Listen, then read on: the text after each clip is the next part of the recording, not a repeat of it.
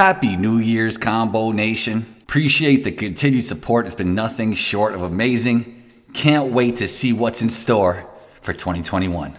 Combo Nation, what up, what up, what up, everyone? Welcome to episode 228. Can't wait for you to hear this one, but before we get that done, don't forget to rate, review, and punch down on that subscribe button wherever you listen to Combos Court. Today's show, Jonathan Macri, the Dean of Knicks Film School, joins in to talk New York Knicks basketball. Can't wait for you all to hear it. You could find Jonathan on Twitter at JCMacriNBA. That's JCMacriNBA. You know you can find me on Instagram at 12combo. That's ONETWOCOMBO. Intro music by Luca Beats. Happy New Year, and let's get into it.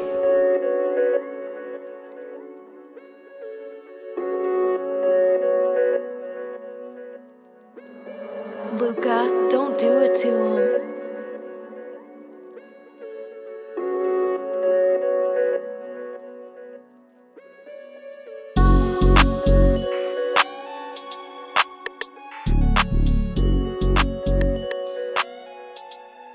Jonathan Macri, Dean of Knicks Film School. Welcome to Combos Court. How you feeling today, man? I'm feeling great. I'm looking forward to talking some basketball. I appreciate you having me on. Especially a podcast where, I know you talk about all the teams. So the fact that anybody wants to talk about the Knicks is, it's an encouraging sign. We've had plenty of Knicks episodes, but they're not doing that bad this year, Jonathan. They're not doing that bad. I got to start with the draft, though. I have to start with the draft because we cover the draft often here. And how didn't they take Halliburton with that pick, Jonathan? Talk to me, man. I think the early, hand-wringing or pearl clutching or whatever about them bypassing on Halliburton is a bit premature, only for this reason. And I like Obi, Jonathan. I want to preface that. I like Obi. I want to preface that. Yeah. Well, that's the thing is I like Obi too in terms of what he could bring. But I think the more important thing is that we just haven't seen Obi yet because he only lasted the one game and he's been out for the last three. We also, even in the preseason, when we did get to see him, we haven't seen him, I think, in what I would consider his ideal role, which is with a lot of spacing around him. That's the one thing in Dayton. He was, he had a lot of room to operate because he was playing center. And I think long-term, his ceiling is going to be as someone who kind of splits their time between a 4 and a small ball 5. In terms of Halliburton, I think, it's a perfect situation for him. He gets to play off of other guys who soak up a lot of the attention between De'Aaron Fox and I felt that could have been like that with RJ, right? Him and RJ? Well, that's the thing, right? Is like RJ is not quite there yet. Right. We'd love for him to get there soon. But I think right now the only guy who's really, commanding, double teams on the regular with the Knicks is Julius Randle, and he's obviously been playing well. I'm sure we'll touch on him, right. But I'm not sure. I think don't get me wrong. I think Tyrese Halliburton would have helped the Knicks right now just because he's a shooter. And he could, even if he's not a long-term point guard at this level, I think he could have played a little bit of point guard for them, given where they're at. That said, I don't mind the top end pick because I do think he has a higher ceiling long-term, even with the defensive questions. And, I want to see him, like I said, on the court, period, first of all, but definitely on the court in the role that he's best suited for. Okay, Jonathan, you almost sold me, but you didn't. I would have took Halliburton. But hey, I got you. I like Obi. Halliburton's good, and I think he's exactly what Sacramento needed. I'll say that. All right, Jonathan, you watch Knicks basketball very heavily. Like, that's what you do. What's the difference about this season? I know it's really early, but they are playing better. And you mentioned Julius Randle. He's definitely playing better. This is kind of the Julius Randle that Knicks fans wanted to see even last season. But just in general, from your early observations, what's the difference about the Knicks this season? I think the biggest difference is, and you don't have to take my word for it, the players themselves have all said this to a man when they've been interviewed. There is a level of sharing, first and foremost. I think that is required to even get on the court, to say nothing of things like playing hard on every possession and consistently. So, last year you saw a lot of, not only on defense, but on offense too, just guys running around, not really knowing where they needed to be. I think it was Randall who said it in an interview within the last 48 hours that now, guys know when to pass, when to shoot. That, like, all of that has become a lot clearer. And last season under Fizdale, that kind of really wasn't being instilled. So I think they're just a lot more organized now. And then the other part of it is that Thibodeau has gotten Randall to kind of be a little bit more unselfish in particular. He's averaging 7 assists a game. That is, I think a little high in terms of what we would expect for the whole season. But it's a number that I think even if it comes down a little bit, it could still be, in the neighborhood of where he'll finish up. So I would say Randall, I would say systems at both ends.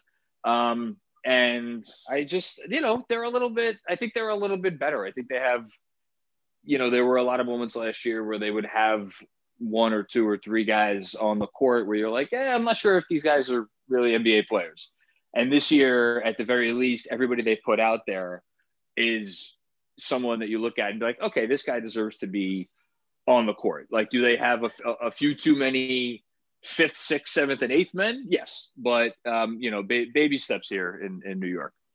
Yeah, Julius Randle is looking better. Almost had a quadruple double the other night. Wow. He did, yes.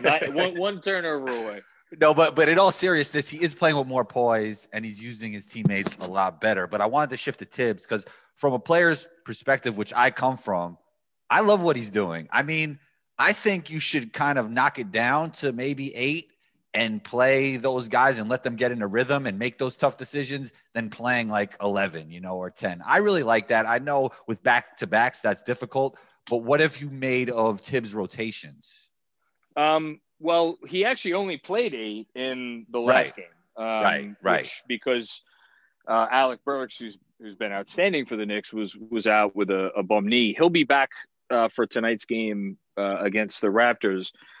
But he's been going, I would say, like I wrote before the season, I think Tibbs in a perfect world, he would have he has like a 9.5 man rotation where he'll have one guy that, might see 10 to 15 minutes one night and maybe won't see any time the next. And then have, another 4 guys who will all be in the teens. And then, Tibbs wants to play all of his starters, more than 30 minutes. He wants to play a couple of them probably, more than 35 minutes. And we saw that the other night. Julius Randle, RJ Barrett, and Reggie Bullock all played over 40 minutes in their win against Cleveland. So in terms of his rotation, I like what he's done. I think there are some more difficult choices coming up that he hasn't had to make yet. We just learned a few minutes ago, actually, that Austin Rivers is going to be back tonight. He has not thus far been healthy. And Emmanuel Quickly and the aforementioned Obi Toppin both have not, or both have been out since the first game. So, I agree with you. I think 9 to 10 men is about the most I would do. Yeah. But there is going to be, I think, some uncomfortable moments here, unless, look, it's a long NBA season, like you said, back-to-backs and whatnot. Yeah. I think, there will be natural places where you could say, okay, this guy gets a night off here, this guy gets a night off there. And I also don't think the roster we're dealing with now is going to be the roster that they end the season with, because I do think at some point that they will probably make a trade somewhere down the line. Jonathan, 5 years from today, best case scenario, what kind of player is RJ Barrett? I mean, I've seen RJ Barrett play in high school, in college, and in the NBA. The thing is, when I saw him in high school, I was really impressed, and I felt like his game got a little bit more rigid over the years. There wasn't as much flow to it. I don't think he's the most skilled guy, but he has a lot of will, and he seems like a guy that wants to get better, and I think that's great. Where do you see best case scenario for RJ Barrett, let's say 5 years from now or even 2 years from now? Oh boy, that's a tough one because anytime I get myself into trouble anytime I talk about RJ Barrett with the fan Why? base Why so? because he was bad last year. Okay. And I guess I think one of the few people is comfortable saying that. And I think people want to blame his struggles, completely on the fact that, Elfrid Payton and Julius Randle didn't pass on the ball enough, or he was dealing with a lack of spacing. And yeah, that both of those things and some other, things like the coaching conspired against him, but he also didn't help himself. I mean, I'm just doing a piece right now, actually. His finishing, for as much as he got to the rim, was in the 22nd percentile, league wide in the restricted area. Like that's not great. His 3-point shooting, obviously, it was 32%, which is probably better than you would have expected, but it's still not great. And like the playmaking was okay. There was some promise with the playmaking, but I think that could get better. And the defense was kind of a train wreck. You just got to look at the on-off numbers, and they're pretty stark. So all that said, I agree with you in that he has the will. I think he's a hard worker. I think he's a guy that is going to do what he needs to do to become someone that, any team will want to keep on the floor for, 30 minutes a night. In terms of his ceiling, the one I always go back to is kind of like somewhere between a poor man's and a homeless man's Jimmy Butler. I just like that outline of a player, and to me that's a compliment, right? Because Jimmy most definitely. He was the second or third best player in the finals last year. Like that guy's really good. Yeah. I see his ceiling is going to have to be with the ball in his hands, because he is never going to be an off the dribble threat on the perimeter. He's not even a spot up threat right now. You hope he could get there, but I don't see off the dribble in his future. So he's going to need to have the ball in his hands. And if he is, there's going to need to be a certain modicum of playmaking that comes with that. I think he could get there. Because I do think he has good vision. I do think he has, nice touch on passes, all that stuff. But yeah, we got to see it, because right now it's all projection, because we haven't really seen it so far. Well, in the draft, we like to look at free throws as an indicator for how good somebody could become as a shooter, even though it didn't really work out that way with Denny Advia with the Wizards, because they were concerned about his free throw shooting. He's shooting it pretty well. I think he's at like 50% now. I would have to fact check that. I mean, it's a really small sample size. But with RJ, he is shooting the free throws well now, right?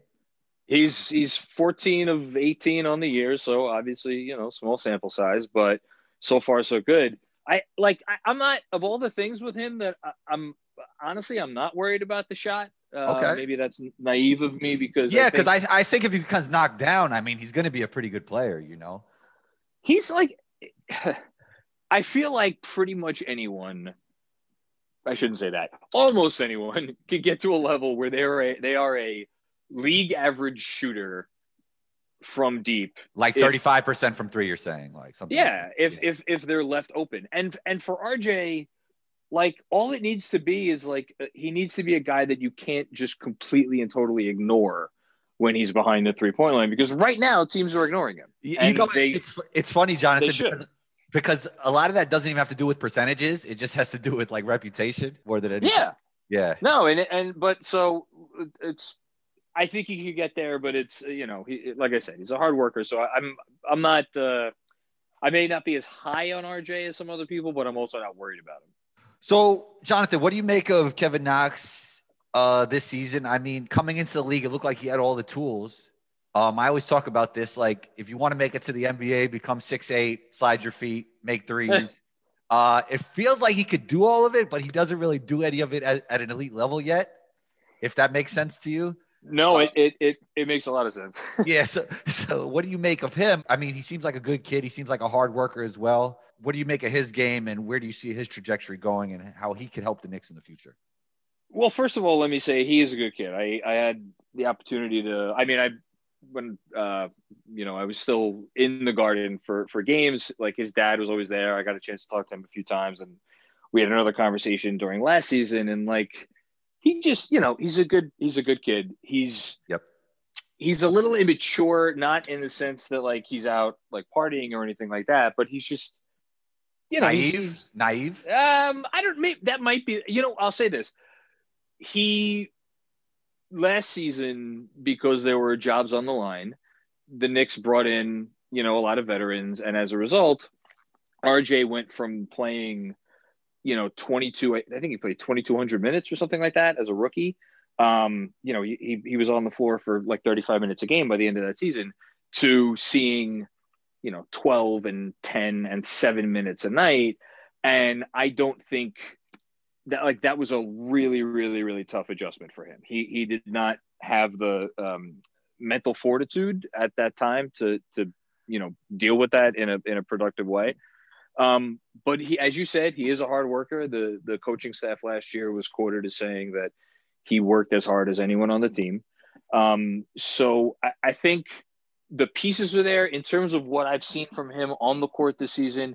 Again, fans who are looking for like, these big, like 20-point games or like highlight, like that's not where we're at with Knox right now. You're just looking for little things. You're looking for his ability to just put the ball on the floor and like stop and survey the court instead of just barreling into whoever happens to be at the rim, which for most of 2 years now is what we've gotten. And this year, I think he's been a little bit more, careful and calm and collected when he does put the ball on the floor. He's had a couple nice passes. Defensively, he's continuing to progress. He had a nice highlight block the other day. He can slide his feet on defense. Yep. And with the other part of it is, even if he is guarding someone smaller and faster, with his size and with his length, if he gets beaten, he's able to kind of make up ground and catch up to the guy from behind. So I still think there is an NBA player there, but I think that's where we're at with Knox right now. I think that given how rough his first 2 years have been, realistically, you're just hoping for a guy who could be a contributor on a good team, as opposed to whatever he may have been projected at when he came into the league. Yeah, I wanted to shift to Reggie Bullock because I always looked, and I want to see if you agree with me on this one. I always looked at Reggie Bullock as a guy that could help a really good NBA team, and I just never thought the Knicks were the right fit for him. Well, yeah, I mean, sorry, keep going. No, like, because, he could hit the three, he could slide his feet, he's smart, he could get in the mid-range and score when the shot clock's going down when he wants, and there's just not enough spacing around him. Like, I think he would just look a lot better on a good NBA team, whether it be one of like the top 3 or 4 teams in the East. But I would always thought there was this NBA team that would like take Reggie Bullock away from the Knicks, and the Knicks was like, wow, like look how this guy's doing on like a great NBA team. I don't know. That's just how I always felt about him. Well, so they originally, when he came to the Knicks, they signed him to a contract that was, it was a 2-year deal. It was a 2-year deal with the second year being a player option. I forget what the original number was, but it was like either 10 million or a little bit less, or maybe even a little bit higher. I forget, but that contract was voided because he failed his physical. He had a neck issue, which required him to wind up getting surgery. And then they ended up getting him to sign for not the minimum, but not much. He's making, I think, $4.25 million this season. Yeah, I think that's a great contract for him on the Knicks side. Well, it is a good contract. That said, he does have his limitations. His shooting, he had a nice shooting game last game, but last season it kind of tapered off a little bit. I think he was he was definitely below his career number. I forget what it ended up at. Yeah, and that's my thing, Jonathan. I feel like, not to make excuses for him, with better spacing and better team play, I just think he would be like a lot more effective, Oh, he would absolutely be more effective on a better team. I completely agree with you there. Right. He doesn't, there's not really much he could do with the ball. Right. Right. That's why, you know what I mean? Yeah. No, I agree. Yeah, he's not a pick and roll player like Alec Burks, another guy that is on the team now, has shown more of that ability. But I like Reggie, and a lot of Knicks fans, we've had a lot of time to think since they last played there or since they played their last game before the season started. So people were throwing him into fake trades left and right as kind of like this low cost 3-and-D option. And I agree with you that there are teams out there that could use him. Yep. I'm not quite sure if he has the value that like some team is going to be like, oh, Reggie Bullock is going to make the difference for us in a playoff series type of thing. I think he's a level below, that sort of player. Like I don't think anyone's gonna give up like some future protected first round pick for him or anything of that nature. No, I'm with you. Let me give you a few general NBA questions before we get out of here. The rookies the two rookies I was highest on pre-draft, which one you probably know already from the first topic of our conversation, Tyrese Halliburton and then Anthony Edwards. Those are the two guys I was highest on. But who have you seen so far that has really impressed you as a rookie? I mean, I've tried to watch a decent amount of Charlotte just because, LaMelo was number one on my personal board before the draft. And I think he's exactly as advertised. He has walked into the league as one of the top 10 passers in terms of vision, in terms of ability. I mean, I felt so bad. I don't know who I felt worse for, him or Bismack Biyombo, because last night he had a behind the back pass as he was driving the lane that hit Biyombo right, like it hit him right in the hands, and of course he couldn't catch it, and it went out of bounds. I think he did catch one in preseason. That was pretty nice, right? Yes, he caught one in preseason. So there's that. But yeah, no, he couldn't grab this. This one was a little too fast for him, But I think you want to talk about a guy who's going to benefit from playing on a better team. Like that's LaMelo Ball. I think he's going to be good, and I'm not worried about the shot like some people are. So that's been fun. I know he's been hurt, and he's only played a couple games, and one of them I don't even think he scored in.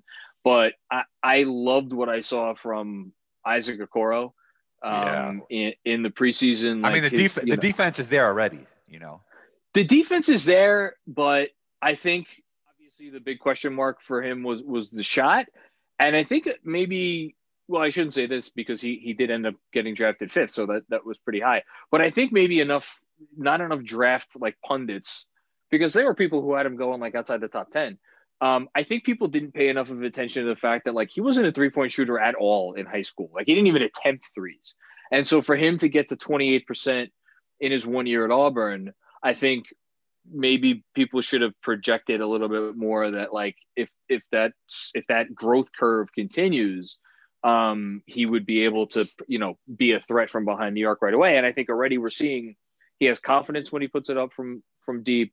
I think he has that mentality of a guy who you want on your team. Like he does not, like he actually reminds me a little bit of another guy. I know we haven't talked about him, but Emmanuel Quickley here on the Knicks. Like Emmanuel Quickley got a chance to start the Knicks last preseason game, came in and just like, he's like, all right, I'm running the show. It's my deal. And he scored like 9 of the team's first like 15 points in the game. He like some guys, even as rookies, just come in and they're like, I got this. This is not over my head.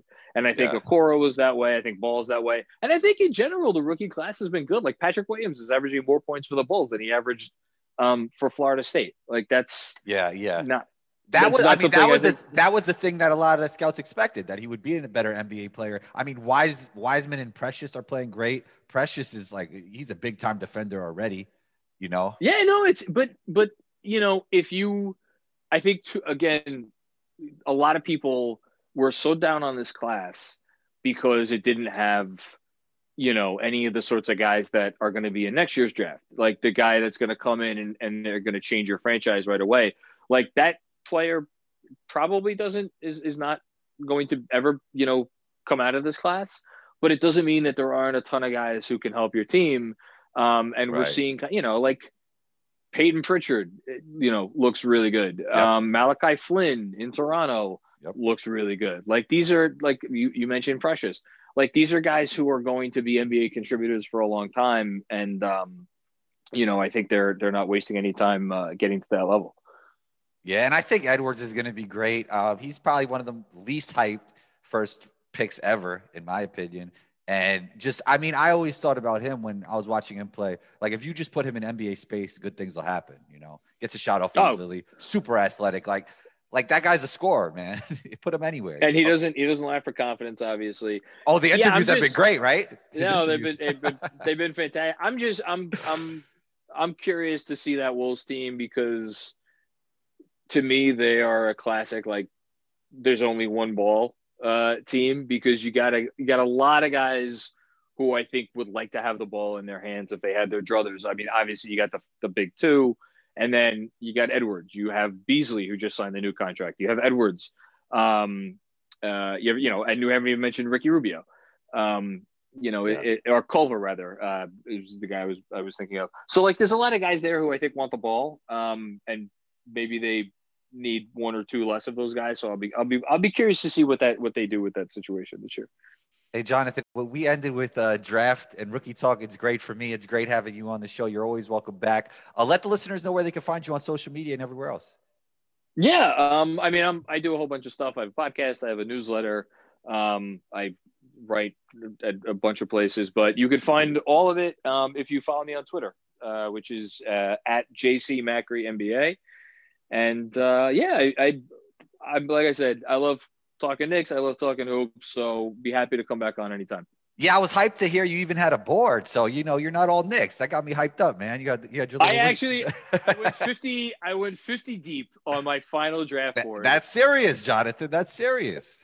Yeah, well, I mean, listen, when you cover a team that did not make it to the bubble and you had 9 months of no basketball to kill, you watch a lot of college tape in that time. So it happens. Maybe you'll get Cade. Maybe you'll get Cade on the Knicks.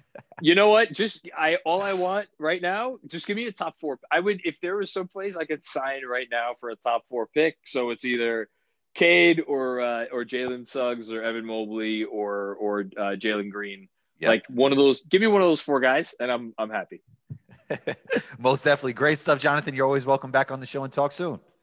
Absolutely, man. Be well. Combo Nation, we're just warming up, and there you have it, episode 228. Happy New Year's. Appreciate the continued support. Don't forget to rate, review, and punch down on that subscribe button. Big thanks to Jonathan for joining in. And do this for me. Take a screenshot of this episode if you have Instagram. Post it on your IG stories. Tag me at 12combo. That's O-N-E. TWOCOMBO. I'll share it. Be on the lookout for episode 229. Happy New Year. Combo out.